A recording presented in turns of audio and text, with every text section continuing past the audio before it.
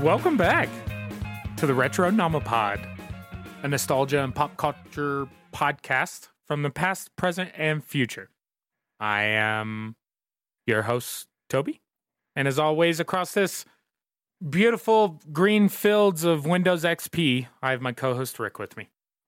What's up, buddy? I was going to say, I was looking outside. I'm like, we don't have any green right now looking at us. It's a lot of white, and it's not the cocaine.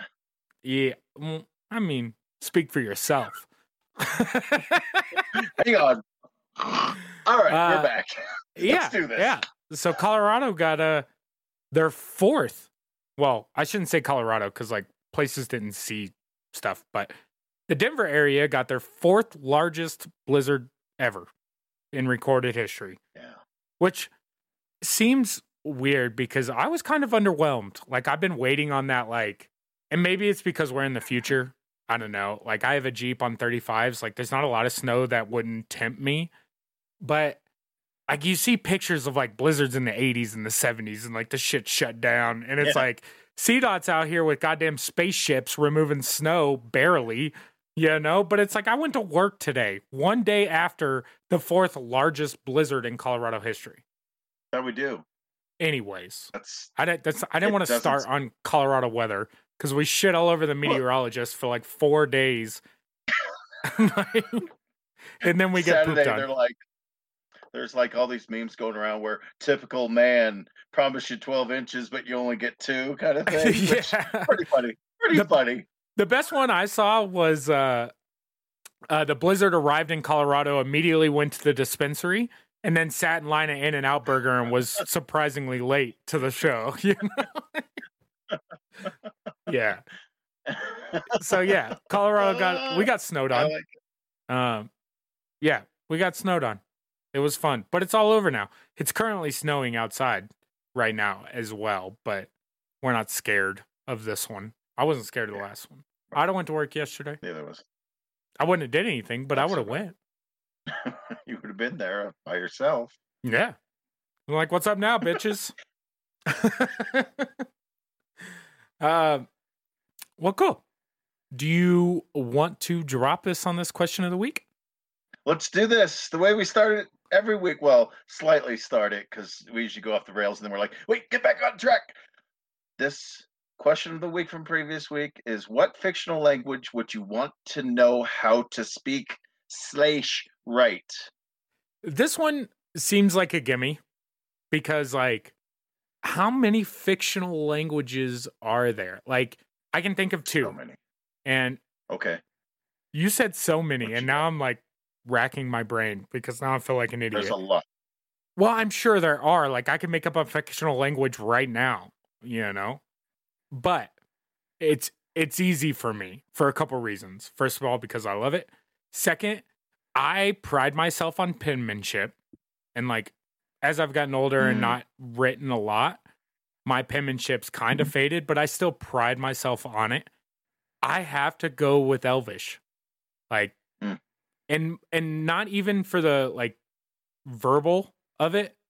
That's not the right way to phrase that, but it's all about the written for me. Like it looks like calligraphy and like all the lines merge, but then there's, you know, dots and accents and stuff. And it just like, it's the most beautiful written language I've ever seen. And I would have to go with Elvish. And I know that's like a basic bitch answer, but that's my answer. It's probably the easiest one because it's Elvish. Like that's what I'm saying. Yeah, that's not great. Like you could obviously go the fictional. Oh, I'm gonna go Klingon, but then like if you've ever seen it, it's gross. It's like reading Russian. No offense to anybody. It's very much like a sci-fi written language where it's like every little thing is like, it's not like Elvish where it flows and it looks nice. Yeah, it's beautiful, just like they are. Like, yeah. What about you? What are you choosing here? I mean, again, I'd probably go Elvish just because it's that, but like to speak, like it's so elegant and stuff, but I think I'd rather go with something that's a bit more harsh sounding, like I mean, Klingon is the go-to because that one's very like broth, broth, broth, which I probably just cursed somebody out, but you know. So let me throw this curveball. Okay. What if, because Elvish is a very elegant language. Hearing it spoken, but it's also being spoken by soft-spoken people. Now, I want to know what Elvish sounds like as a second language to a German. Oh, whoa. Like, it's probably not as pretty. So, yeah. It's that probably would be not. Interesting. They're like, Elvish is my first language. German is my second. Oof, that's a weird combo. Yeah. It'd be interesting to hear the different dialects, of someone learning a language. What is natively spoken versus I just came from Texas and I'm gonna learn this Elvish language. I swear to God. Right? Put my right hand on the Bible right now. We gonna know what these elves are saying because I know that they're gonna be working in my stores and shit. That's probably racist. I don't know. I don't know. It's like, is there like a Creole version of Elvish where it's like it's still English, but it's so like slang ridden and like using shortcut terms and stuff that like does it become a different thing entirely? It's like the debate when you were going through school and people that took Spanish. All right, I was an idiot. I took French because it was the Romance language, and actively I should have taken Spanish. But you always hear the rumors that the Spanish that you learn in school is not the Spanish that they speak in the streets. Completely different language. You get the basis of it, but not everything. And it's not technically correct to what you're going to hear and listen to in the real world versus reading it out of a book. Yeah, it's the different, like you said, it's like learning it from a program or like a things instead of like, going to the country and submerging yourself in the culture and everything where you basically have to survive. And the next thing you know, you learn it better because it's just, you're inundated with it all. Yeah. It's wild. Back to our original point though, Elvish. That's what I want to learn. Elvish. I want to speak it. I want to write it more, but if it's the combination of the two, this is somewhat of a biased opinion for me because you said a lot I could think of two, and that was Klingon and Elvish. Binary. I mean, but that's not like a fictional language. There's like Dothraki from Game of Thrones. Oh yeah, true. I'm almost. There's always like that. dwarf. Like D&D has a list of names of like languages: Dwarvish, Draconian. The thing is I'm only thinking of things that I've actually heard. Gotcha, and like D&D's list of languages is like, yeah, I could. Angelic is a fucking language. If I don't have to explain it to you or you have to hear it or see it, it's not a real fucking language. Tolkien was just That's like, fair. Check it, bitch. I created this, and then now you have the Lord of the Rings. Because I created a language, we have this now. Yeah, it's fair. And that's the whole reason why it's like, why that one's so sought after, because he did like legitly make that language just for the book. So it's. Yeah. That's a crazy person. That's a crazy person. Yeah. Somebody who's going to sit down and make it where you could go out and speak it legitly and it be treated like another language rather than, pirate. That's a good one too. You could speak pirate. Isn't there a name for that? No. If there is, I would imagine it'd be like something like Buccaneer. Speech of the Sea. Speech of the Sea. It's my Buccaneer. So, Elvish is our language. We're going to move along because I bought some stuff. And I kind of alluded to it last week with some of my eBay pickups. But I bought some stuff. I actually bought an extra thing. Well, I didn't buy it, but I inherited it into the collection. But my eBay stuff came in, which is cool. And again, this is the visual stuff of an audio podcast mostly. But I got my arcade edition, Xbox 360. Mm-hmm. Yeah. These are the two last week I spoke about. They both have Red Wings. There's Red Wings in the chat. I read it. Red Rings. They both have red rings. And it's as long as it's the Red Wing. God damn it. as long as it's the red ring that it should be, I know how to fix it. So we're going to try to fix it. The pride and joy, the new pride and joy of the collection is I've reacquired my Halo 3 special edition Xbox 360. Like I said last week, these things are shooting up in price right now. So a complete one in decent, like a decent box complete, is going to run you like anywhere from $250 to $300 right now. I picked up both of the Xboxes, both complete, both with red rings, for $120 shipped. Boom. Got them both. So we're going to try to fix the red ring, and I'll have my Halo edition for $60. And then I'm going to try to fix that red ring and sell it. The surprise of the week, I want to get through this fast, is I have a Switch that I don't play very often, but I introduced Daisy to Animal Crossing last year. She plays Animal Crossing. Like, girl's got some hours in Animal Crossing.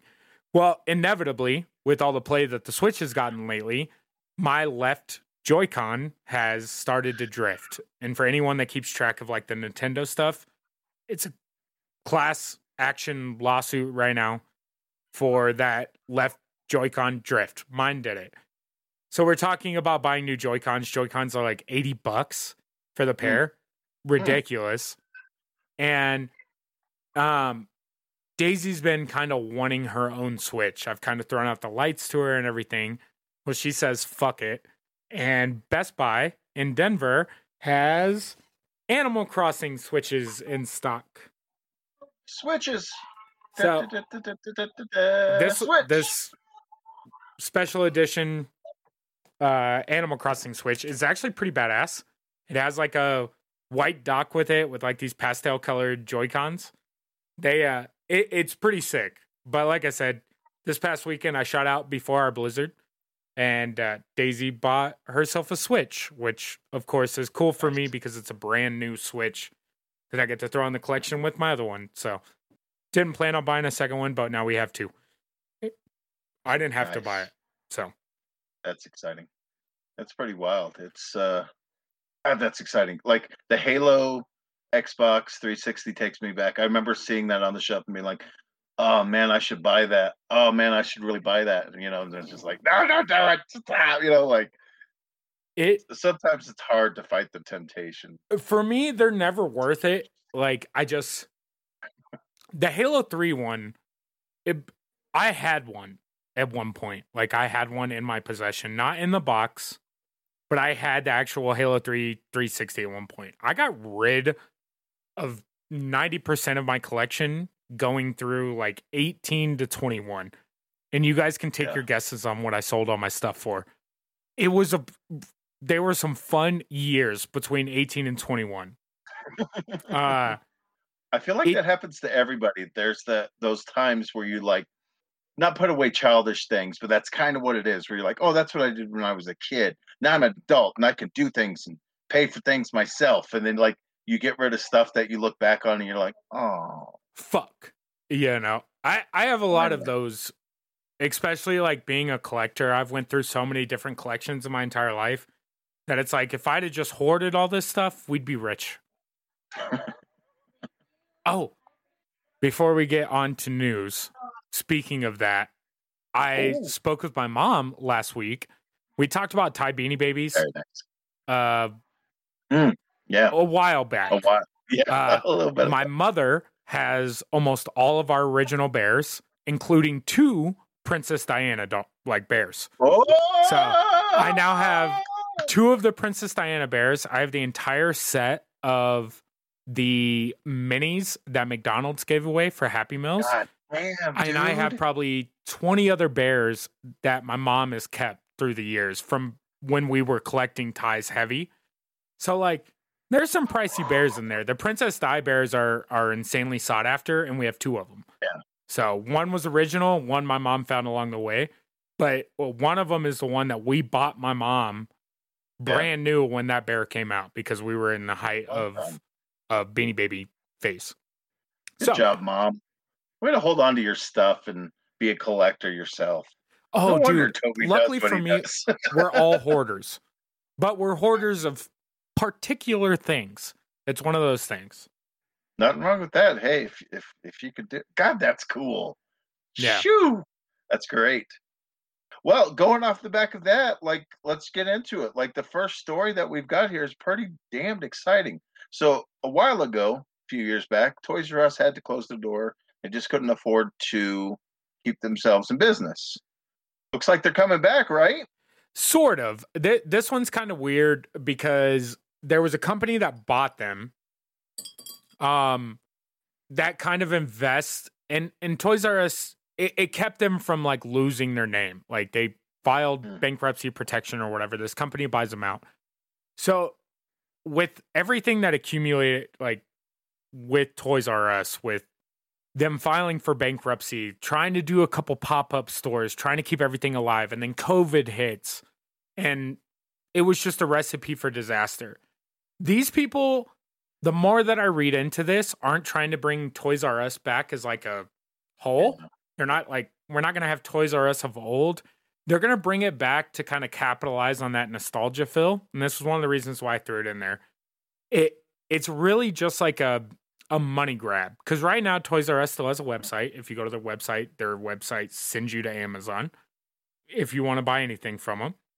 So what these guys are trying to do is they're just going to try to bring up small, like, indie toy stores, it seems like, that are aimed at, like, pocket nostalgia. Like, people walking past and being like, is that a Toys R Us?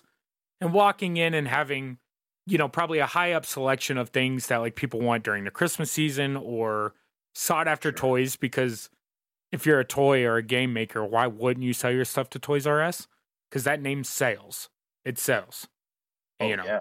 Yeah. So it's one of those things where the concept is cool and I understand why they're doing it, but at the same time, it almost feels like being taken advantage of, because the kids that do know Toys R Us, of course, are going to flock there.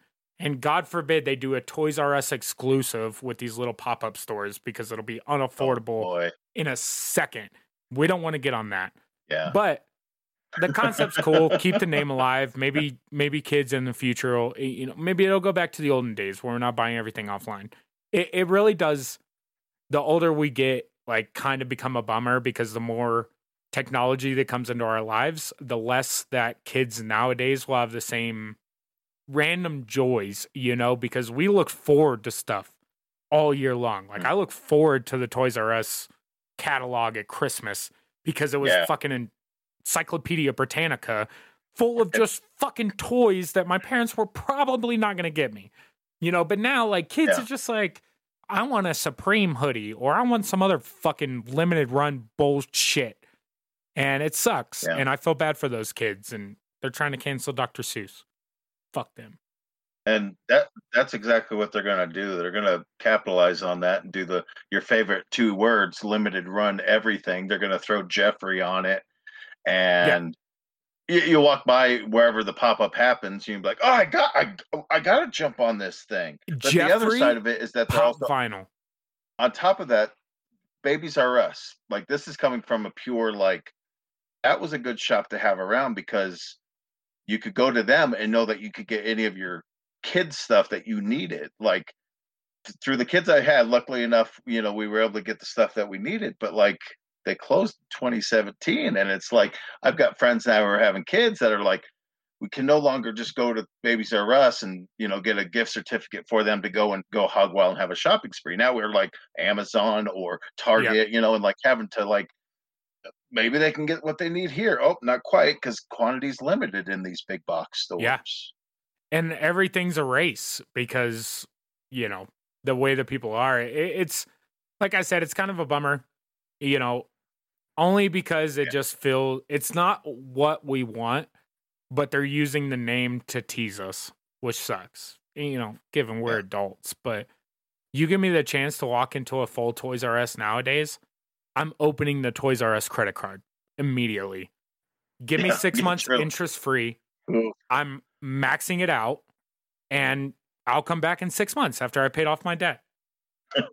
Done. Yeah, just let me live my childhood fantasy of doing the, 2-minute kid shopping spree where I grab as much as I can to throw it in the cart and just be like, It's and last thing I'm going to say about it, and the reason that a place like that should work and kids just don't have that feel. When Daisy and I grocery shop, Daisy, not a big fan of going to the grocery store. It doesn't bother me whatsoever. If she does groceries, she does the, drive up and go, where she'll put everything in the cart or whatever. For me, not a fan, because then someone else has and someone else has the choices that I would have had if I was there. And second, I don't know what I want until I'm there. And I walk past Ritz crackers and I was like, I want those fucking Ritz crackers. You're right. Safeway. Cool. So it's one of those things where kids can, I don't window shop, I'll do some research or whatever, but I'm not looking at stuff that I can't buy or afford or whatever it may be. But kids these days can just scroll through Amazon. Whereas I walked through a store. My mom was like, you have $20 in 30 minutes. Okay. So I book around the store and I'm looking at everything that's $19.99 or less. I'm looking at the $25 toys, maybe I could talk her into it. I don't know. And now kids are just credit cards on file on the iPhone. Cool, I want that. Yeah.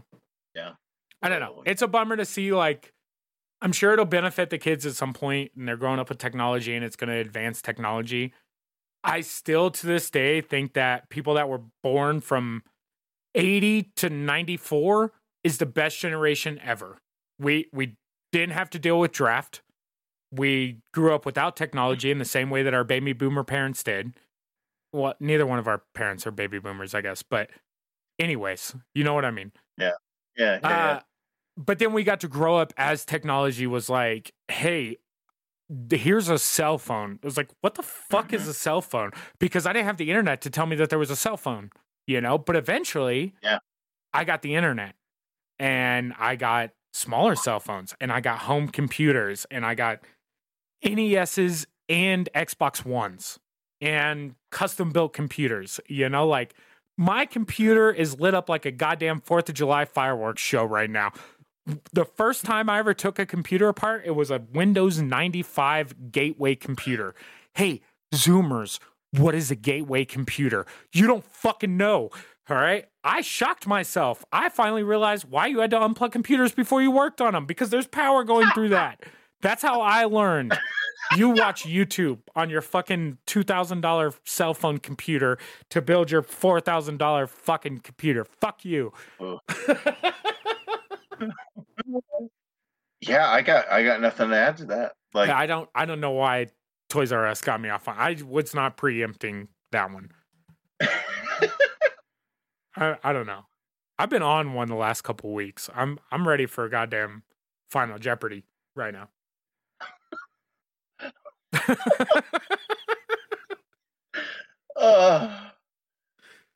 I'm just gonna. We're just gonna move on because I don't know what. There's no smooth transition from this. Mountain Dew.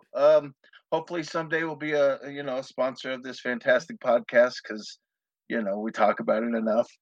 But whether that happens or not, they do interesting things. Recently, they did this weird thing. It was back on the 6th, so it's a little behind its time, but you can still go online to youtube.com/Mountain Dew to watch this video where essentially you get to watch this lost episode of Bob Ross, where he essentially paints a wonderful mountainscape with a Mountain Dew bottle in it. And they did that deep fake stuff, the fake look where they got somebody who looks close enough or whatever. And he totally does a full-on episode where he's painting happy little, dewdrops and refreshing and all that stuff. So the reason this site cracks me up, I already went off on a rant on Toys R Us. I don't even want to get started on this. If you go look at the comments on this Twitter post, people are roasting them because it is a little disrespectful to do this deepfake shit and use someone's dead personality to benefit themselves. Permission from Bob Ross's. They didn't get the permission from fucking Bob Ross. I don't give a fuck what his family thinks. It's fucking. I mean, at the end of the day, they're literally computer generating shit that did not happen. They are physically putting words in this man's mouth. He's not around to tell him no. And of course, your family's going to be like, how much money? Ah, fuck it. Use it. I don't care if you show his dick with the big black guy on the couch's dick. I don't care. They're just do it for Pepsi money. I don't like it. I'm not a big fan of the deep fake stuff. I think it's like, it's a weird invasion of privacy to a person that has no privacy because they're dead. It is pretty good. Like some of these comments are like they're The Twitter giving comments the old one went too. hard. I haven't seen anyone drink Mountain Dew since Halo 2. I mean, yeah, dude, Game Fuel came out for what, Halo 3? That shit's still around? I was in high school.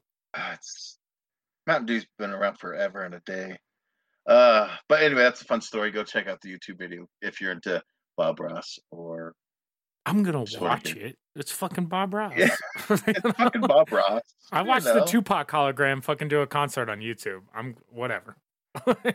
I just don't agree with it. That doesn't mean I'm not going to partake. The principles being what they are. It's all in good fun, but you're right. There are some like ethical, moral kind of conundrums that pop up that make you question the,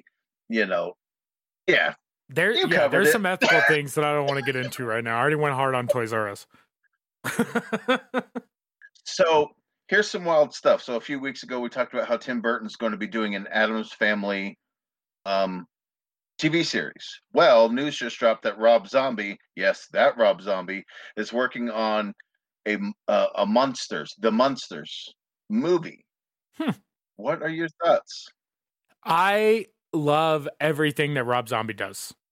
Mm-hmm. Are they going to make the Munsters scary? Is he going to keep the comedic part of the Munsters? I don't know. I don't know. This combination, because he's a fan personally. Rob Zombie's like a fan. So for sure. I don't know if it's something that I want to see with Zombie's name attached to it. At the same time, for anybody that's a fan of the Munsters, I believe he'll do a good job. I don't think it'll be like a bad version of the Munsters, especially if he's a fan. Yeah. But for me, this doesn't shake my peach tree. Do you think he'll do that modern thing and put his twist on it, like so often is the case when they try to?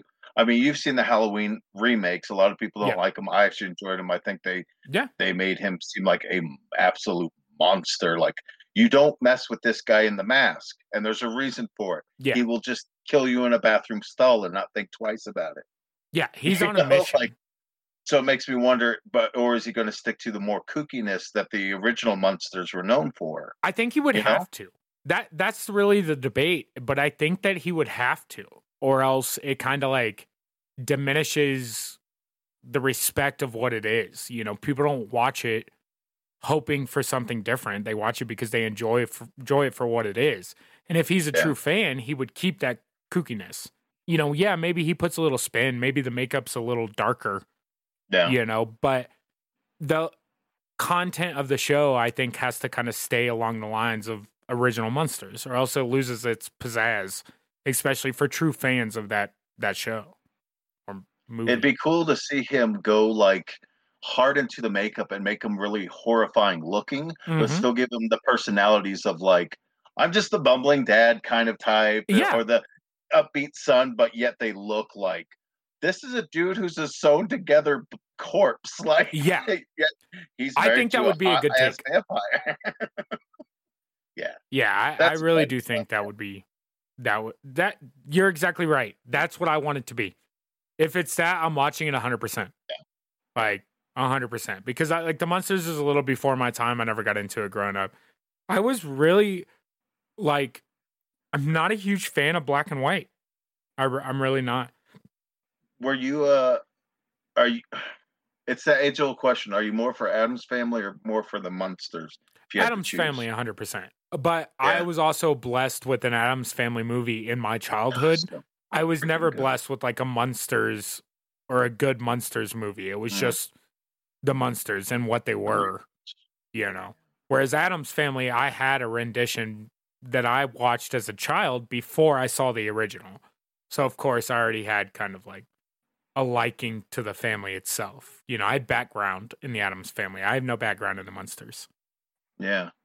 Oh, interesting. But that it's a rumor right now, but hopefully that actually something that actually comes to fruition because I'd love to see what he would do, to put his mark on it. Because I'd want him to make it his own. I wouldn't want him to cop out completely and just do a copy paste of the original. Because if you're going to do that, just go back and watch the old episodes. I want him to do his thing against it. That's all. Yeah. Yeah, I mean, it'll be interesting to see like what he thinks of and how that, like what he can do for that show, especially a modern take on it and a Rob Zombie take nonetheless. So Yeah, it'll be interesting. We'll definitely have to keep an eye on that one. for sure. Looks like that Bethesda deal with Xbox is paying off already because they dropped 20 Bethesda games over the weekend, which is an insane amount, especially for that company, Bethesda, because they've done so much good shit over the years that Yeah. it's wild. So I have Game Pass on the PC. It's one of the greatest things. It was one of the greatest things ever given to gaming in general is things like Game Pass. I pay $10 a month to Microsoft, and I've got hundreds of games to choose from, and a lot of great titles. The Bethesda's dropped this past week, and I've already downloaded one that I've never played, and I know people are going to get pissed because we talked about Assassin's Creed. Skyrim. I've never played a Morrowind game ever. So I downloaded Skyrim. I'm waiting to start it because I don't know if I even want to jump into this fucking pool. But they added a bunch of stuff. They added all of like the Elder Scrolls game. They added all the Doom games. Prey. Yeah, that could be sweet. Quite Fallout the evil stuff. The Fallout stuff. Yep, Fallout 4 on there, 3, and then 76, I think. Yeah. Whatever the I just had it and lost my train of thought. But yeah, they added 20 titles. I've looked through a lot of these, and the Evil Within. Yeah, they added that one. That one, great game. I got that one for 360. Great game. But yeah, they added a ton of like an amazing games to play, like more than enough hours to get you through a year just in Bethesda titles alone. With the Fallouts and all of the Elder Scrolls, come on. And then you're not even getting into the Dooms. Because they added weird stuff too, like Doom 64. They added a port of Doom 64. Yeah, like rock on, dude. So got some Wolfenstein if you want to go retro too. Wolfensteins, yeah. The list, you can go on and on. I mean, 20 games and every single one of them are so satisfactory in their own right that it's like for $10, $15, whatever you're paying a month for the Game Pass is such a freaking bargain that it's mind blowing because you would spend hundreds of dollars to acquire these titles, but you don't need to. It's there. Yeah. What's even cooler is because Microsoft does so much Microsoft owns Windows. So I think it's $15 a month if you own a PC and an Xbox One. You get Xbox Live Gold for your Xbox One and Xbox Game Pass for your PC for $15 or something. Yeah. Like it's an amazing deal and something that now I'm thinking about. I may buy Game Pass because my Xbox is right here behind me, like hooked up to the TV, ready to go. Maybe I'd throw some like Doom or something on there. I don't know. Play something in my spare time and I have to worry about streaming it, which I'm not doing anyway, but we're going to get better at some point. I'm getting seasonal depression, boys. Bear with me. Get over the hump.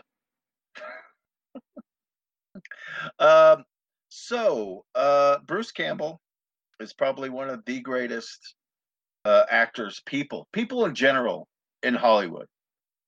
But it looks like he's going to be a part of a new television series for ABC called Adopted. That was co-written by Jimmy Kimmel. I'm sure everybody's heard that name, like The Man Show or his late night show. But it's basically going to be like this ex-army dude in civilian life, and Bruce Campbell's playing his dad, who's the gruff and ready to go old school kind of style. This is how you raise a kid, and there's an adopted kid, and that's the adopted element of the show is that he gets his adopted. I think it's. Hang on.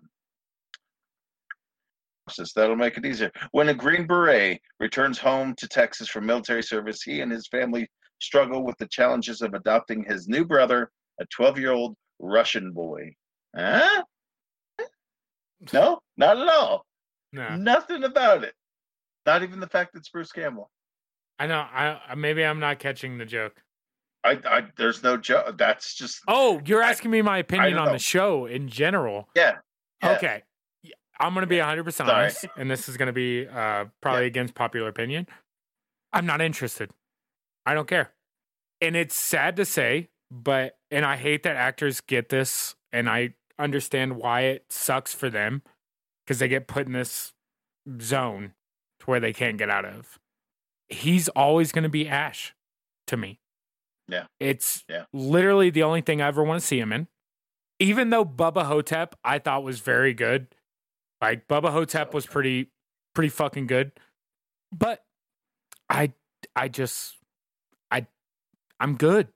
Like, you are the Evil Dead series to me. Like, that is the reason that I love you. It's the reason that I follow you as a human being and as an actor. Not interested in this whatsoever. It does not do anything for me at all. And there's nothing wrong with that for sure. Like, unfortunately for Bruce Campbell, he's been pigeonholed as that role, and the only other successful stuff that he was successful in is, well, the Starz TV series Ash versus the Evil Dead, where it's like him going and reprising that role, super successful for him. So it's like, unfortunately for him, he was so good as Ash that, unfortunately, I don't think he'll amount more to that. Although he's pretty good in Burn Notice, and Man with Screaming Brain is fantastic. But yeah, if he's not doing B movies and he's not Ash, it's sometimes a little heartbreaking to see him in anything else where you just want to say the line, say groovy. Like I said, and it sucks for him. I understand that, and it's a bummer, but as a fan, I'm a fan for a reason. Not because you're crazy good acting skills, but because of what your movie's meant to me growing up. He reminds me of like a lounge singer where like they peaked at a certain time and they've just been holding on to that time for a while. Nothing against it. And he's super fun to watch, and in interviews and stuff, he's super like great. But yeah, in all of his roles, it's always like, oh, it's Ash as a cowboy. This should be interesting. Exactly. Looks like HBO is planning on doing a documentary. God, why can't I say that today? A documentary on Paul Rubens, who you all make a mockumentary. God damn! Sometimes the mind just fizzles out. I know, dude. But yeah, Pee Wee Herman. They're going to be doing a 2-part documentary about him, which is fascinating because he's one of those. And just to clarify, the documentary is about Paul Rubin, who created Pee Wee Herman. Yes. Again, we talk about pigeonholed characters. Oh, this guy. And I mean, Pee Wee Herman, I'm sure was a big part of your childhood. It was a big part of mine. And like between Pee Wee's Playhouse and Pee Wee's Big Adventure, even though I think it was Pee Wee Under the Big Top or whatever the second movie was. I don't remember watching that. Big Top Pee Wee. Yeah. Big Top Pee Wee. I didn't watch that one a whole bunch, but Pee Wee's Big Adventure and Pee Wee's Playhouse was on rerun for most of my childhood.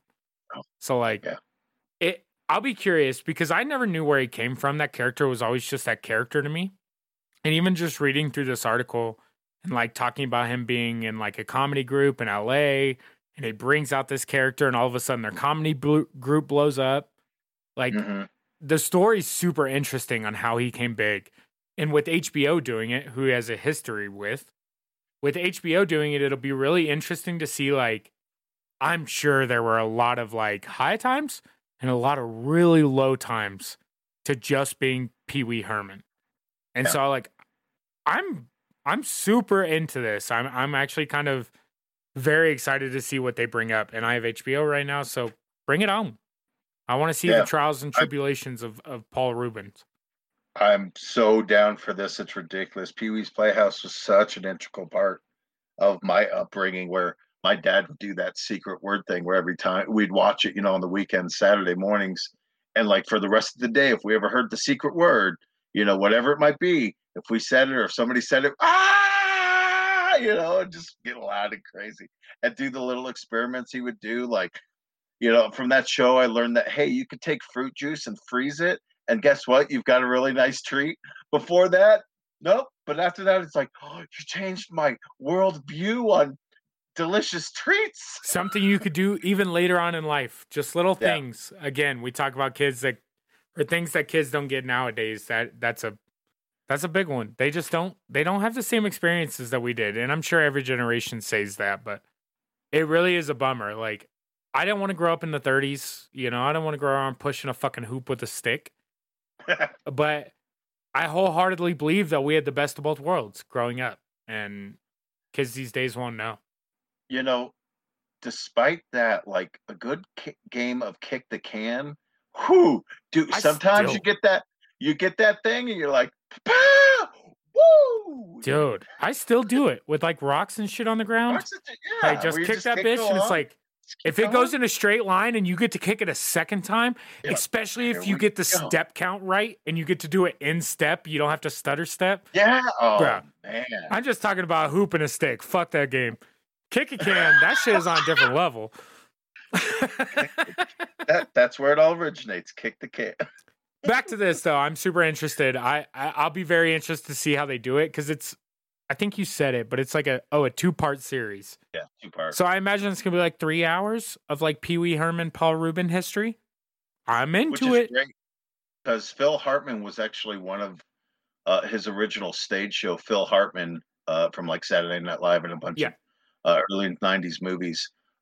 He was a big part of that. He played, I couldn't tell you the character. I think he was the cowboy originally before for the show, but like, at any rate, the history of it and the people he's been connected to, like at one point he was the biggest thing. During the 80s, he couldn't have been bigger. And then he kind of went under, and he came back a few years ago with like a Christmas special.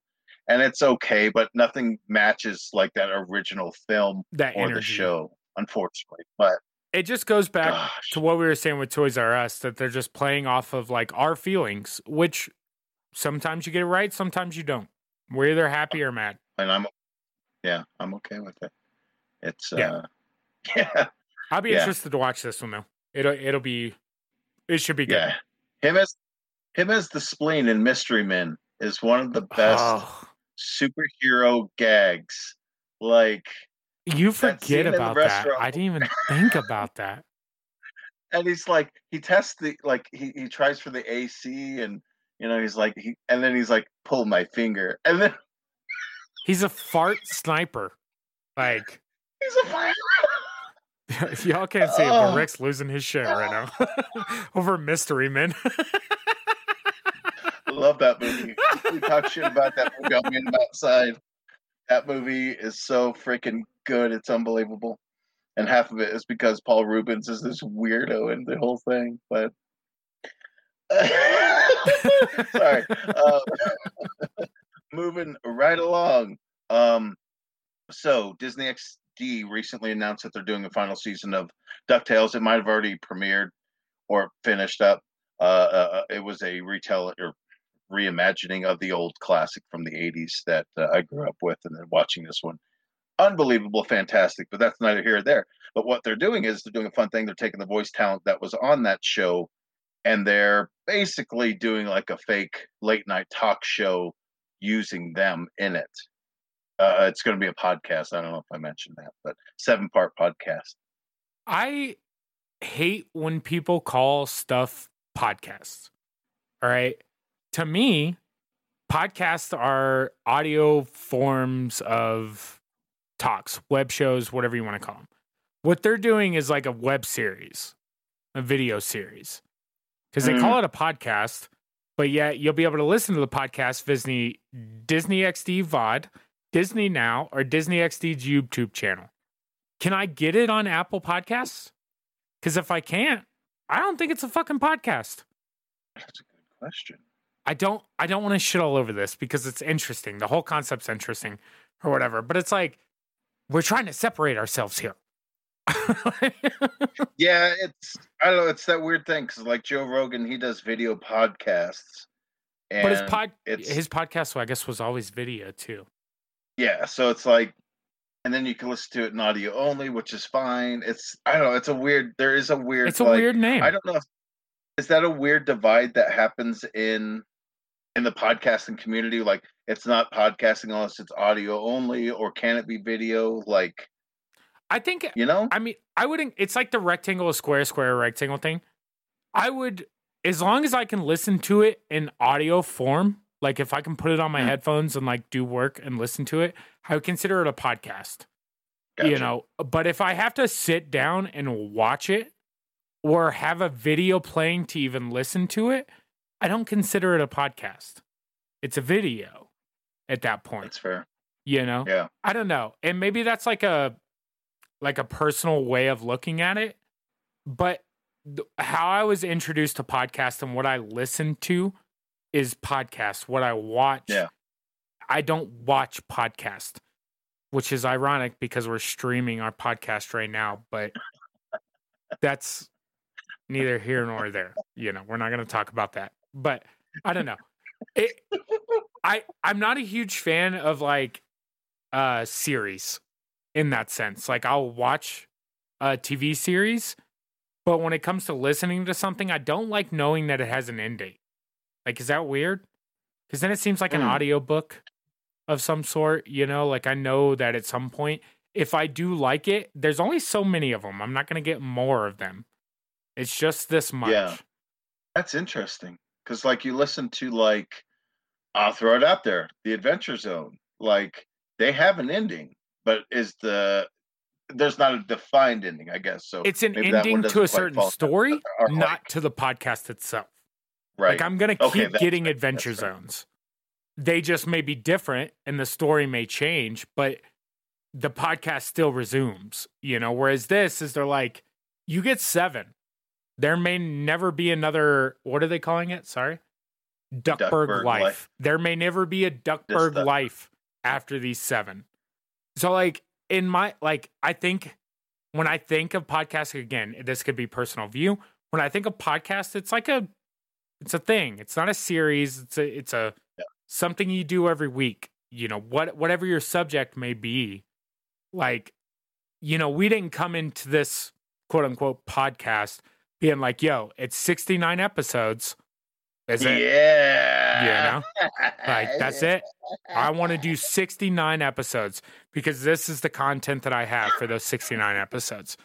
It's literally going to be, this is live until I get sick of you get sick of me, or we just run out of shit to talk about, which I don't foresee happening. It's going to be like something else that ends this.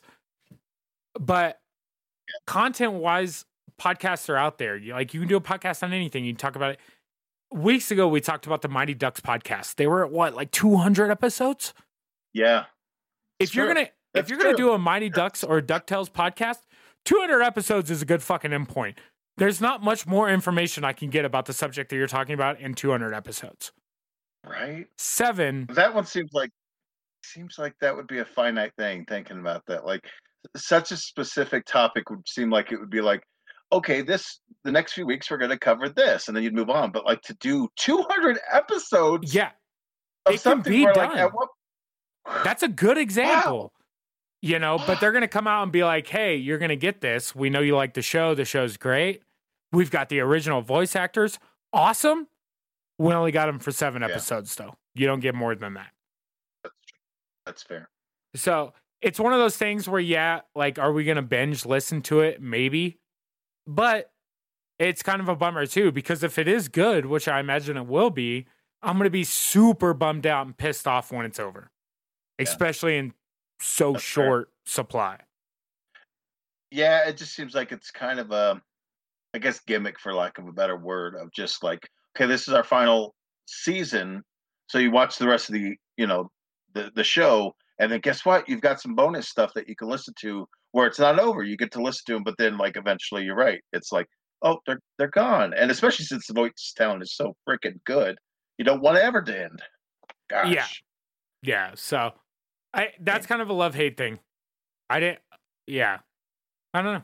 We'll see. Are we going to listen to it? Probably. Am I going to be pissed when it's over? Probably.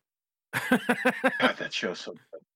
That show is so unbelievable. When I found out that they were doing one final season, I was like, only 3? That's it? Like, oh! But, Subject for another podcast. Jiminy Christmas. So, you know how we like Mario Kart? We've referenced it many a times on this show. We've actually done a death battle. Sorry. We've actually done a who would win. Death battle. Using I like it. Mario Sounds Kart. more metal. No, it's already taken. We can't use it. Sure. But Hot Wheels is going to be releasing a Mario Kart Rainbow Road Raceway, and it's up on pre-order right now on Amazon. No? Y'all can't see it in the audio, but I'm shaking my head left to right vigorously because this is bullshit. All right? 2 things. 3 things. Maybe. Yeah. I don't know. There's probably a lot of things that I'm going to say in the next couple seconds. First of all, it's not a fucking rainbow road. There are rainbow straightaways, and then there are gray fucking corners because you can't throw up the fucking rainbow on the corners. All right? You gave me fucking 1 straight rainbow track. You gave me a fucking whoopty rainbow track, and then you gave me 2 4-inch fucking rainbow tracks. All right? Attached to a gray curve, and a gray starting area. Hot Wheels, why did I not get a full Rainbow Road? I do not remember in my original Rainbow Road that I drove over gray pieces of said Rainbow Road. All right, it's a fucking Rainbow Road. You know what colors are in a rainbow? Not that fucking color. All right. Second thing, weakest fucking Hot Wheels track I've ever seen in my life. My Rainbow Rolls come with fucking loop-de-loops and shit and little spinny spins, all right?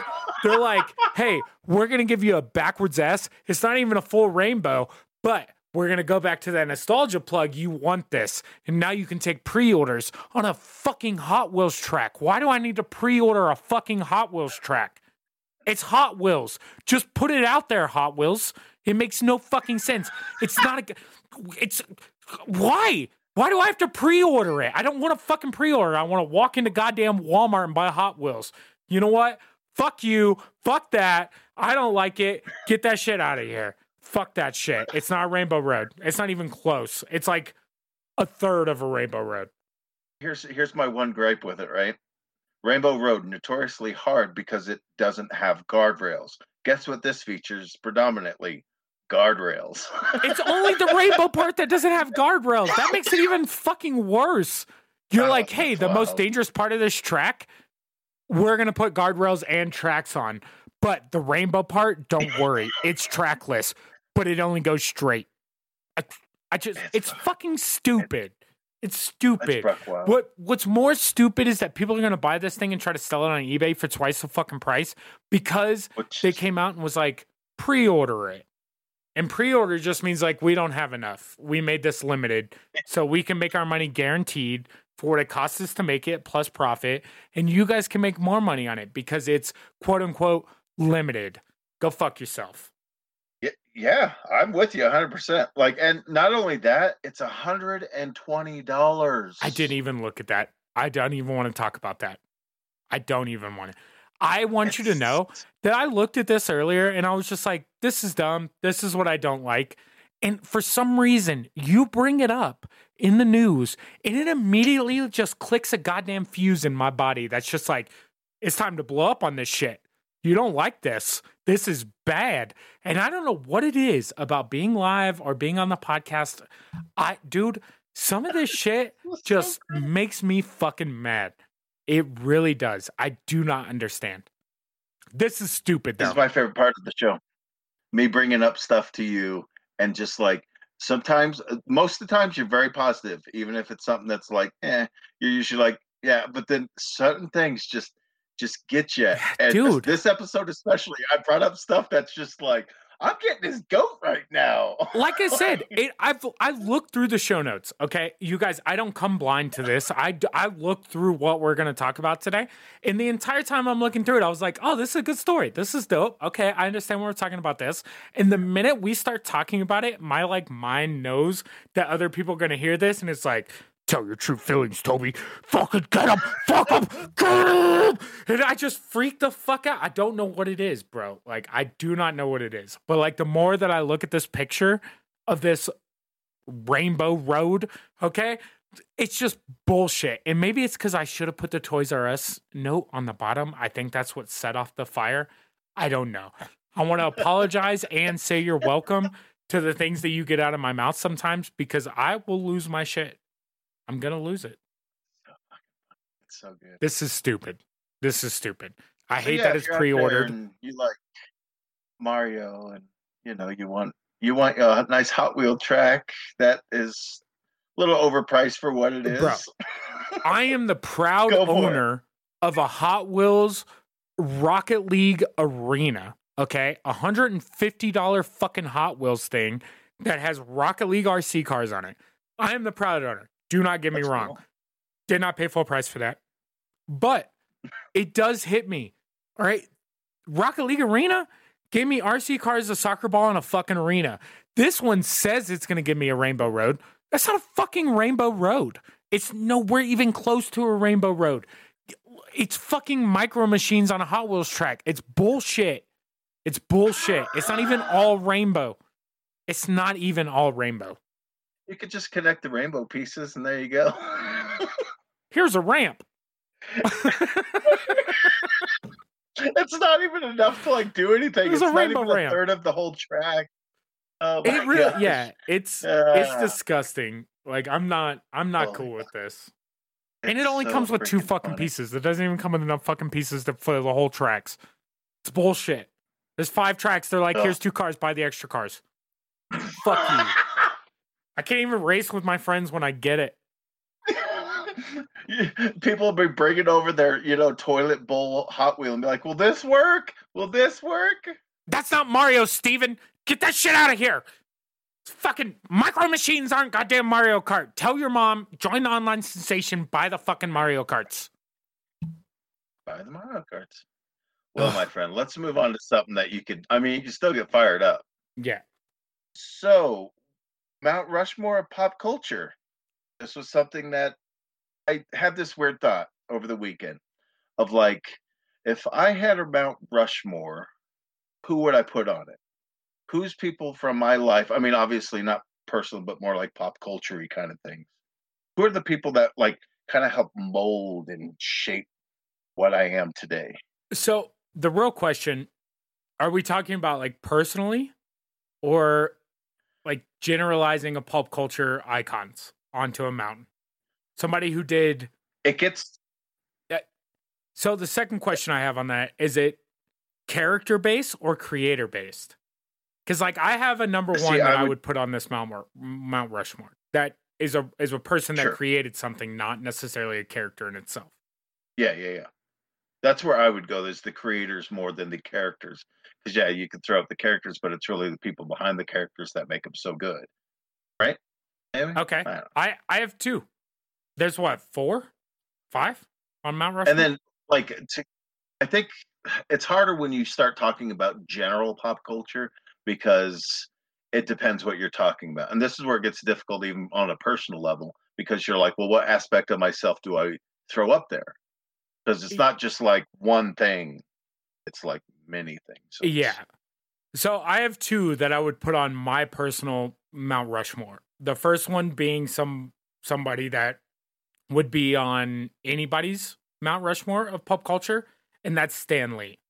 Stan Lee makes it on any pop culture Mount Rushmore ever, no matter what. That man is up there in his glasses, posted up. He's the George Washington of our pop culture Mount Rushmore.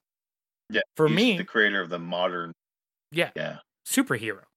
Yeah, I mean, modern heroes in general. Back in the day, they had the Greek gods and stuff that they would turn to, that they would write about. But for us, our modern mythos is the X-Men, is the Spider-Man. Avengers, is Spider-Man, is Yeah. the Hulk, is these characters that we know and love, and it all comes from comics, and Stan Lee being kind of a standalone almost guy where everybody knows Stan Lee, especially at this time where we've got movies that are making damn near $2 billion, Yeah. and it's all I mean, based off of these silly characters. because like comic book fans, they're gonna know like Jack Kirby should be up there with him, but he's not, because he wasn't the face of the things that we saw when we were growing up. He wasn't. Stan Lee was, Stan Lee's up there. For me, on a pop culture, I have to put George A. Romero up there, because he is the reason that I am into a genre such as zombies. And as a child, like no other genre of pop culture that I ever knew before. Because like even Stan Lee was a household name at that time, but didn't mean as much to me. Not nearly as much as what Romero did in what I liked and what I watched. Given as my life grew longer, Stan Lee became a bigger part of it. But George A. Romero started like my pop culture icon kind of thing before I knew what pop culture was. Sure. He's the reason that I'm in love with zombies, and he's why I delve into that subject in general. So those are my two for sure. That's good, because like I was thinking on the horror aspect, and the first one that kind of sprung to mind immediately was Stephen King, and not necessarily for the writing aspect, even though that's kind of where it all stems from. It's for the movies, because I've I seen could see that. countless Stephen King's movies that range from something like Misery, that isn't an outright horror movie, but it is, to something that is like It, where it is like straight up like. Well, you look at like the Langoliers. Same thing. Like the Langoliers is a monster movie, but it's not the monsters that is the scary part. Yeah. With a lot of Stephen King stuff. That's a good pull. That's somebody I didn't think about, and somebody I grew up a lot with, because my mom has read every Stephen King book ever written, and Richard Bachman book, and whatever else he puts out. Yeah. That's a good pull. I think Stephen King fits up there. That's an interesting pull, actually. Because you're right. I think he did a lot for the genre in general. And, for most of us who know his stuff from the movies, his books were on a totally different level, Like, for anyone that hasn't read the It book, it's fucked up. That book is fucked up. There's, like, trains and sexual things and fucking adolescent, like, crazy shit in that book that is not included in any movie you've ever seen, whether it be the old one or the new one. I've never read it. I date a girl that enjoys Stephen King's books. I grew up with a mother that we, every birthday and Christmas, bought a Stephen King book for. That's cool. I 100% agree with that. I think he fits up there. His weirdo fucking square glasses and shit that he wears. He's such, like, he fits in his own universe, oddly enough, because he's such an odd looking fella. But like, you got to appreciate a guy who's so blunt about like his past. He's like, I did a lot of cocaine. Oh yeah, during the filming of oh shit, I forgot the name, the truck movie where they come alive. God bless it. But Maximum Overdrive. Okay, like, I was like, I don't know. That's the only movie he ever directed himself. Usually people adapt it from his books and stuff, get the permission to do all that themselves. And, whether he likes them or not is kind of whatever. But yeah, and in the 90s, he did this great thing where he had these like mini televised television mini movies with like It or Rose Red. And or Storm of the Century. We would go over to my cousin's house and the adults would watch it while the rest of us get to play. But I just remember having a connection with me where I knew, we're going to go hang out with Jeff and Amanda because there's a new Stephen King miniseries that's coming out that the adults want to watch together so they can talk and have fun and, do whatever. So it's got a fond place in my heart. And that was definitely one that came up early along with Stanley. Stanley, absolutely 100%. And, I've talked about him at length before. Stephen King, we're going to have to do an episode on him, just even thinking and talking about him. Because it's like one of those things where like his most memorable movie to people is The Shining. Yeah. And The Shining, when it was made, Stephen King hated. Like, did Yeah. not like the production of that movie, did not like the direction that movie went, and eventually made a TV series Yeah. that was done with his guidance that was 10 times better than the movie. And it was longer. It was able to explain more of the story. And I didn't know about the TV series until I met Daisy. Daisy actually showed me the miniseries. We ended up buying it in Estes Park, where the Stanley is. And the same day that we ended up going on the Stanley Ghost Tour. Just cool little things with the Stephen King living in Colorado, you know, especially considering he's from Maine, I think. Maine. He lives out that's in right. Boonies. Everything's based out in Maine. Based, he had one trip here in Colorado and he stayed there, and that's where he got the idea of it. And it's like, that's so freaking rad. What was cool too is like when you go through on the ghost tour, they don't normally show you the room that Stephen King stayed in because it's normally booked up like throughout the year. They usually show you the Stanley Steamer room, the guy that created Stanley Steamer. The weekend that we were there, no one had checked into that room yet until later, so we actually got to go into that room, which was cool. So it's a crazy hotel. If you're ever in Colorado, you should definitely visit it. The Stanley is the city itself, Estes Park itself, is one of the most beautiful cities in Colorado. It's one of the most beautiful towns in Colorado. But the Stanley, the overlooks a lot of Estes Park, and it's an amazing, gorgeous, beautiful place to be, let alone the creepiness behind it, because it does have a past, whether you like it or not. So who's our fourth one? So we have Stephen King, George A. Romero, Stan Lee. George Romero, Stan Lee. Spielberg came to mind because he's done so many things from Jaws to E.T. to BFG. Like, he's one of those guys that has done so much that he's just so part of the lexicon that I don't know if he goes in my personal or if he's more just like a general pop culture, because he has shaped movies as we know it, whether it's him working on Indiana Jones or any of the other thousands of things. He's just touched on Animaniacs. He helped with the whole resurgence of like good animation in the 90s. He had a big part in that. So that's another reason why I kind of go Spielberg, because not only did he touch movies, he also touched television and animation in particular. So it's like, so when we're talking about like a director, it gets real weird, because like if you you're 100% right, Spielberg should probably be in the talks. But like when I put it in the subject of like pulp culture, would Tarantino be bigger in that like genre if you wanted to put it under that title, like a pop culture title? Spielberg has created a lot of pop culture things and directed a lot of these things, but Tarantino is probably the bigger name of the two when it comes to pop culture movies. That's a debate right there. Oh, that's tough, dude. Like, I get where you're coming from with Tarantino, because his movies, he's so selective. Like, he's only done, 15 movies or something like that? Not nearly the amount that Spielberg has, but each one of them are so definitively different than the previous one, and he's not afraid to take chances or do things that normally would be frowned upon by Hollywood. Like, and he has a style. Like, you're not going to look at a Spielberg movie and be like, yeah, that was directed by Spielberg. It could have been directed by any director, but his name attached to it makes it a bigger movie than what it necessarily needs to be. Whereas a Tarantino directed movie is a certain style 90% of the time. Like, you know, it's a Tarantino movie after watching it. It's like, was that Tarantino? Because he has a certain style. Same thing if you wanted to bring up like a Tim Burton. Yeah. You know, there's a certain style that goes along with those two, versus like Spielberg's name is attached to a lot of big pop culture things, but it's not necessarily a style for him that makes it big. Whereas the Tarantino movies would have been bad, maybe, if it was directed by someone else. Same thing with the Tim Burton. Ooh, fuck, that's good, dude.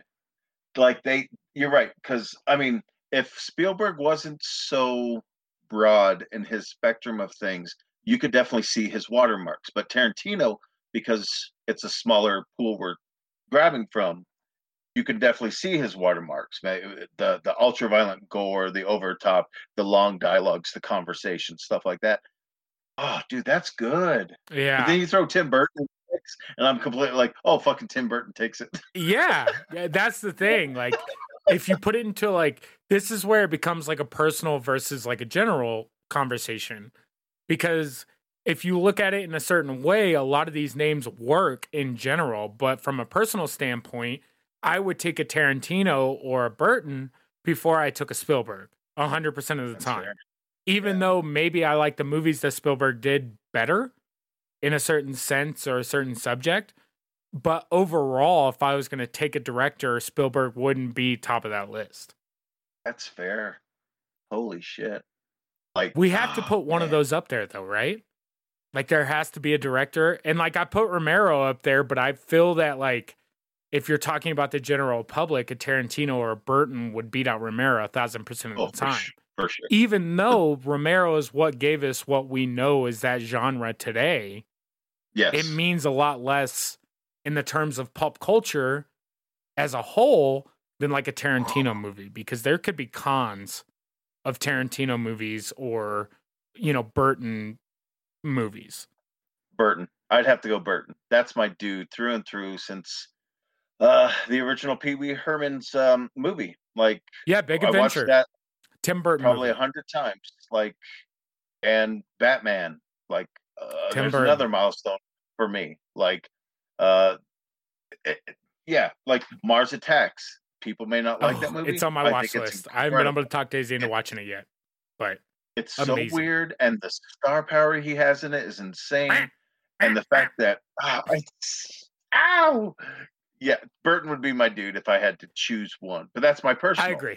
But yeah, it's hard to deny. Even though like I never search him out. Like when he comes out with stuff, his name just brings such clout that you want to watch the movie.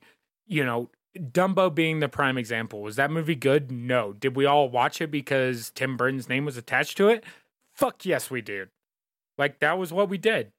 So it's one of those things where like when we get to the end of like Mount Rushmore of pop culture, it's very tough because it is somewhat personalized and somewhat generalized at the same time. It's a very fine line to define pop culture as a whole, especially for other people. Yeah, it is a very personal thing where like you might have your general, but you know, you're like, okay, these are the guys who like shaped pop culture, and you could throw out names, but then that would change like from person to person. Yeah. Absolutely. And that's what's kind of fun about this is trying to be like, and even for myself, like, do I go Tolkien or do I go Gary Gygax? Who do I pull from to go Because on that mountain? Is it? Yeah, 100%. Because Tolkien gave us Gary Gygax. Like at the end of the day, like he wouldn't be, or he wouldn't have created what he did if it wasn't for the inspiration that Tolkien gave him, you know, the characters or whatever that Tolkien gave him. So you're in a weird in-between place where like Mount Rushmore pop culture would be a forever changing LED screen of faces. Because 20 years from now, who are we going to look back that brought stuff? Will Wheaton. Like, does he make the cut for Mount Rushmore of pop culture? But in 20 years, well, if he made such an impact in our generation that we'll look back and thank Will Wheaton for making nerd shit cool. Will we thank Henry Cavill for putting a face to all the nerd stuff as well as being a beautiful, ripped, jacked man that almost did not become Superman because he was raiding in World of Warcraft? Will he be a pop culture icon in 20 years like Stan Lee was to us 20 years ago now? You know? Yeah. It's hard to say. That's an ever-changing Mount Rushmore that I would suggest not putting that clay through the kiln ever. Yeah. Oh, man. It's tough. It's not easy. You almost have to go like break it down and be like, okay, who's on your Mount Rushmore of music, you know, to kind of be like, but it's yours. Who's your Mount Rushmore of horror genre? Yeah. You almost have to break it down to such a minute, tiny little, okay, for horror, it's a lot easier because it's like, yes, I can name those almost easily, but then the broad strokes of it all, the pop culture is like, it could be anybody. That's the thing. You're 100% right. It no matter what, the discussion has to be personalized because people were into different things, especially from being a child to an adult. You know, when I was growing up, horror, zombies, those were big parts of my life. And over the years, like at some point, you can only watch something so much before you have to expand your horizons. So, like, what I grew up with versus what I'm interested in now may be different, but the things that I grew up with were a big part of my life, whereas the things that I watch now are a big part of my life. So, like, what takes up? That's what I was saying. Like, the Mount Rushmore, it has to be personalized and it's forever changing. And a lot of the things that we speak on this podcast are forever changing. It's just one of those things. What may be my favorite today or when I was 10 may be different than what I favor when I'm 40, when I'm 60. And I'm forever trying to catch new stuff. But all the new stuff that I watch always comes down to a thing of my childhood, a thing that I liked and what kind of set me on the path of being like, this is dope. I'm going to keep track of this. I may check in once a year. I may check in once every 10 years. But it'll always be in the back of my mind that I like this. You ever do that thing where you'll go back and watch stuff that you like loved as a kid, and then you watch it again and you're like, why? Why did I like this? Like we did that years ago with SpongeBob. Me and SpongeBob have a love-hate relationship because I watched a lot of SpongeBob when I was like, you got to think SpongeBob came out when I was like, that's what, 2000, 2001, 99. So I'd have been 10 years old when SpongeBob came out. I didn't have cable my entire life, so I was on and off of SpongeBob growing up, but watched all of SpongeBob when I was like 16, 17, especially when I got into recreational, medicinal extras. As I became an adult, it seems ridiculous that this is what they let me watch as a kid. Like, it's one of those things. It's so good. We watched the new movie. The movie's ridiculous. With David Hasselhoff? No, the new one. They just came out. Oh yeah.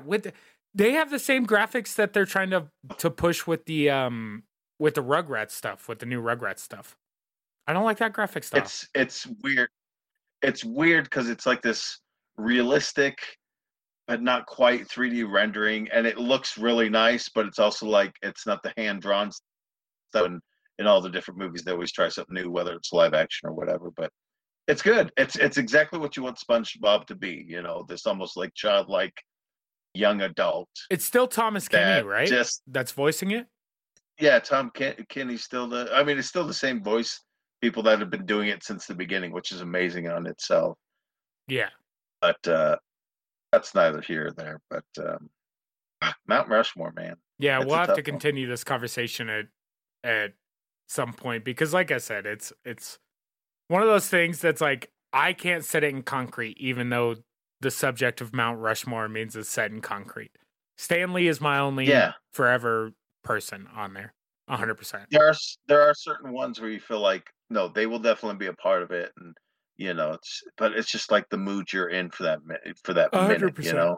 But yeah, let's see. So, yeah, we talked about Colorado having a big storm, and before we get out of here today, we're gonna touch on a little bit of nostalgia as we do here at the Retro Nomopod, and we got something as adults that I never thought we'd get. And we got a snow day. We got told snow day. For those of you guys that don't know, Rick and I work together. It is how we met. It is how our friendship has been built. And it has turned into this beautiful thing that we call the Retro Nomopod. And normally ever do we ever get snow days. I worked on days that there was a bomb cyclone, which I didn't even know existed, but I worked that day. I was there, and Sounded scary. it was something for sure. Yeah. But we got a snow day. God. So for nostalgia this week, I wanted to talk about snow days. Snow. And this isn't going to be necessarily a long nostalgia part, but I do want to talk about it because, like, as an adult, we don't get snow days. There isn't calls from work. You know, our job does not allow us to work from home. You know, Mm-mm. it's one of those things that, like, it's so rare in our life that it makes me think about snow days when I was growing up. And as a kid, I felt like I never got enough of them. Like, there was not enough snow in the world to give me enough snow days. As an adult, I look back and I realized that I was very blessed with all the snow days that I got as a child, because those are just non-existent as an adult. So I just want to take a little bit of time and I want to talk about snow days and what they meant to you as a child and what you did on these free days off from childhood responsibility. Like, what was Rick's day full of when you woke up and you looked outside and there was 13 inches of snow? Because you and I grew up in two totally different places, and what your 13 inches of snow did to your town versus what my 13 inches of snow did to my town were two totally different things. Because I remember my first snowfall, like major snowfall in Colorado, and like what I thought it was going to be to what it ended up being. Two totally different things.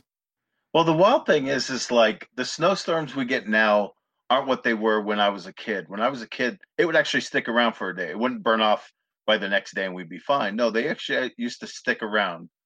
But that's neither here or there. A full day, it would be like, well, you know, after we kind of, you know, mom gets us up and, hey, you got a snow day today. It would be like, well, I'm up. We're gonna do this. So, you know, it's watch whatever midday programming might be on until, you know, kids are kind of up and rousing, whether it's the Rosie O'Donnell talk show that was on during the mid-90s. Let me bring something up before we get too far into this conversation. Okay. Because we're on the subject of things that kids do not get to deal with nowadays.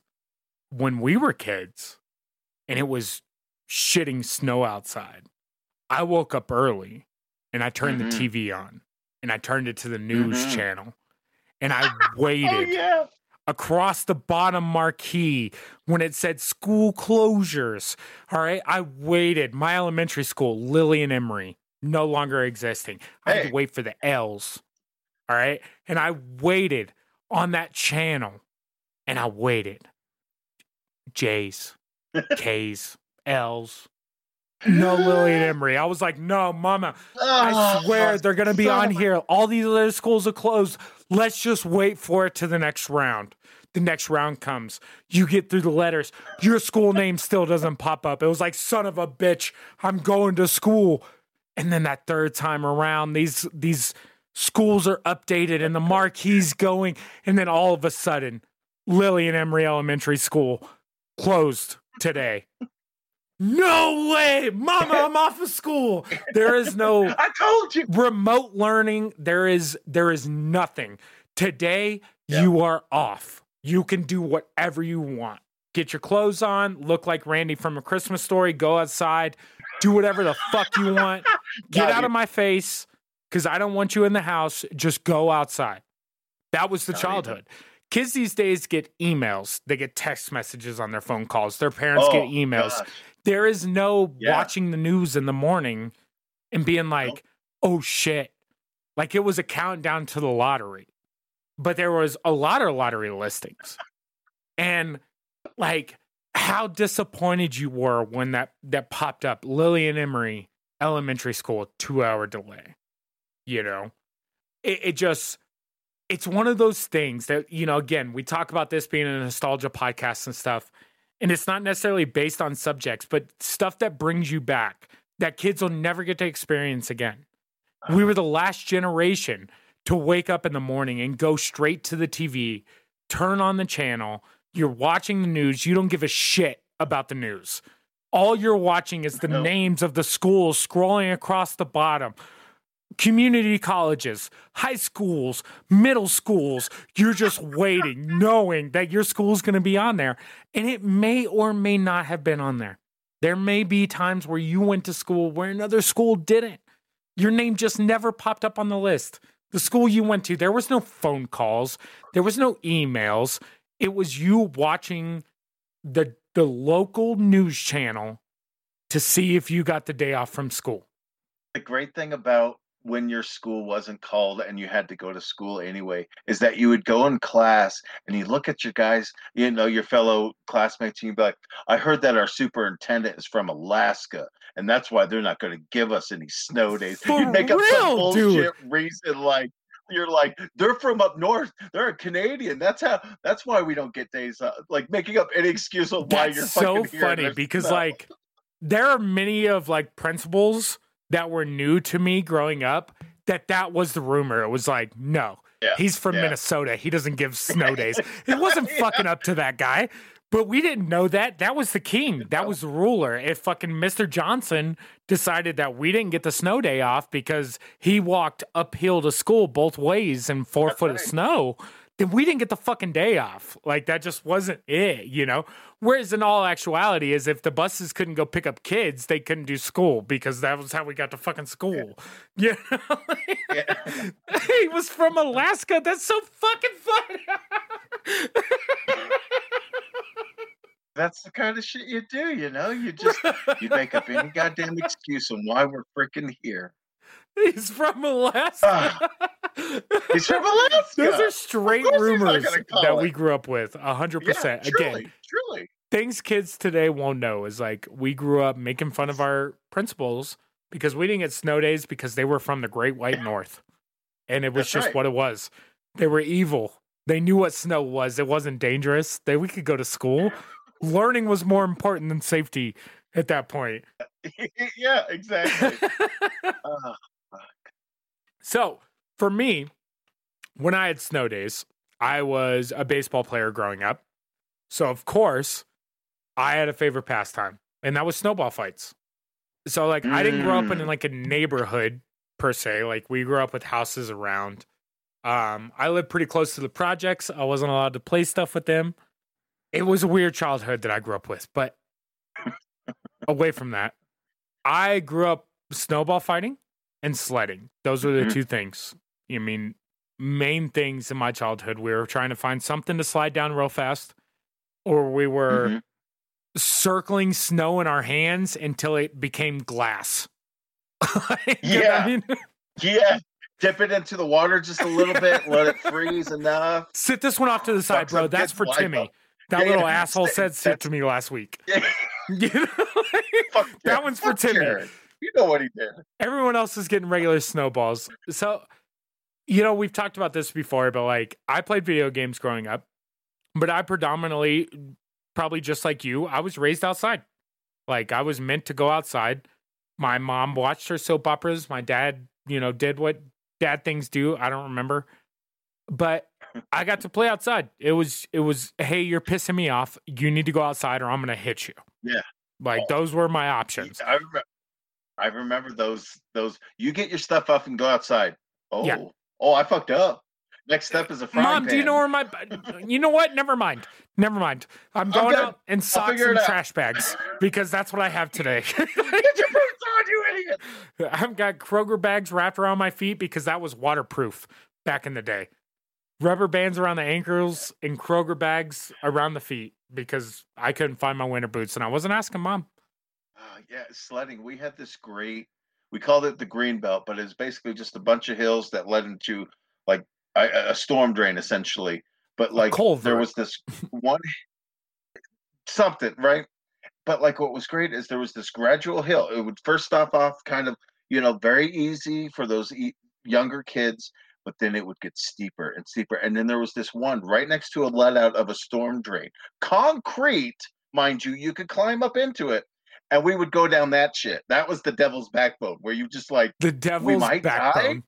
die, you might die, but you'll be a goddamn badass. That's A legend. for sure.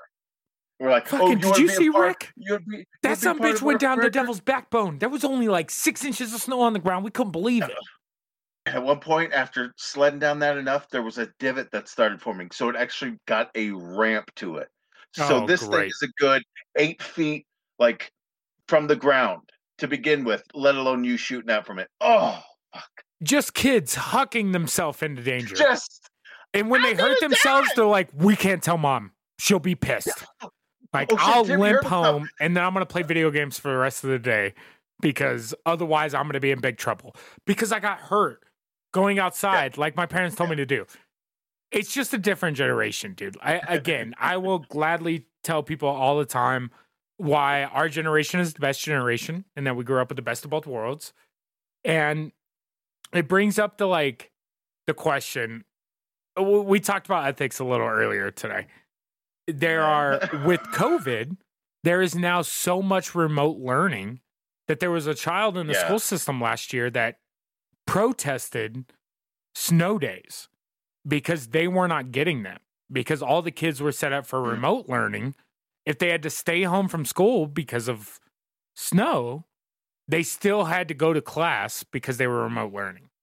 We actually had a email come out for us that was like, for those kids who are doing hybrid learning, who are going physically to school, that for snow days they were still required to log in and do work on snow days.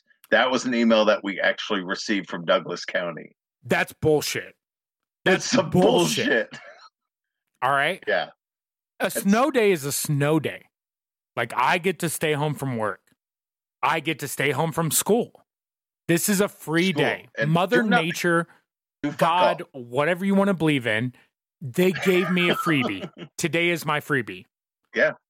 To think that kids, and I'm going to say all the time, I think kids have it easier today, especially in school and stuff.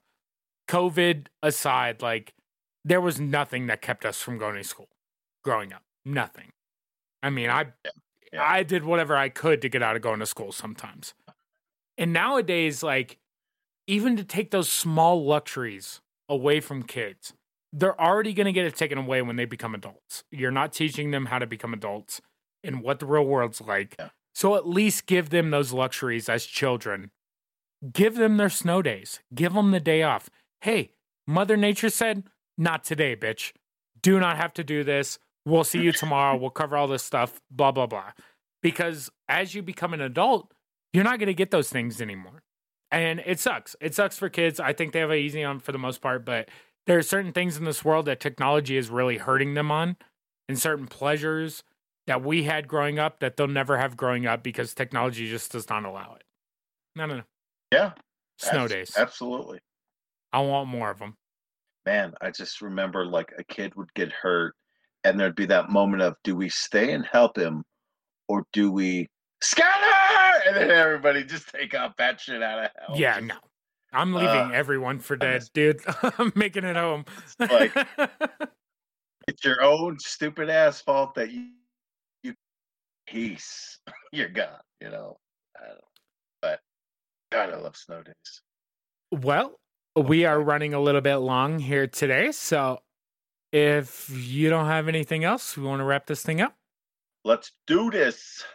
Cool. So, as always, you guys can find me at Retronomapod across the board, whether it be Facebook, Instagram, Twitch, even though I don't do much on Twitch anymore. Facebook and Instagram, always the best. You guys can also find us at the Retronomicon. Wait, let me rephrase. Retronomicon podcast at gmail.com. I may be changing that soon to make it easier on everybody. Otherwise, Retronomapod on all socials, and join the Facebook group. It's great. Yeah. Serial Kilter on most of the socials out there. Facebook, great place to go for everything you'd ever want to know or what's going on at the Retronomapod. Also, if you guys enjoy the content, leave that 5-star review if you have an iPhone, Apple Podcast. It really helps for our visibility. The more good reviews that we have, the more visible we are to random ass people. So tell your friends. Word of mouth is the best way for us to grow. But it also helps if you have an iPhone to leave us a review on Apple Podcast. I believe that is the only place you can do it. I'll have to double check Amazon and Audible. But as of right now, as far as I know, the best way to help us out is 5-star review on iTunes. We appreciate it. We'll forever love you. Awesome. It's great. It's amazing. Thank you. Yep. Word of mouth is definitely the next best. Just tell somebody. Tell 5 people. I don't know. But to take us out the way that we always do with the weird question of the week, is a Ouija board the best way for kids to learn their ABCs and 1, 2, 3s? Thank y'all for joining this week's episode of the Retro Namapod. We hope you enjoy, and we will catch you all next week. Good night.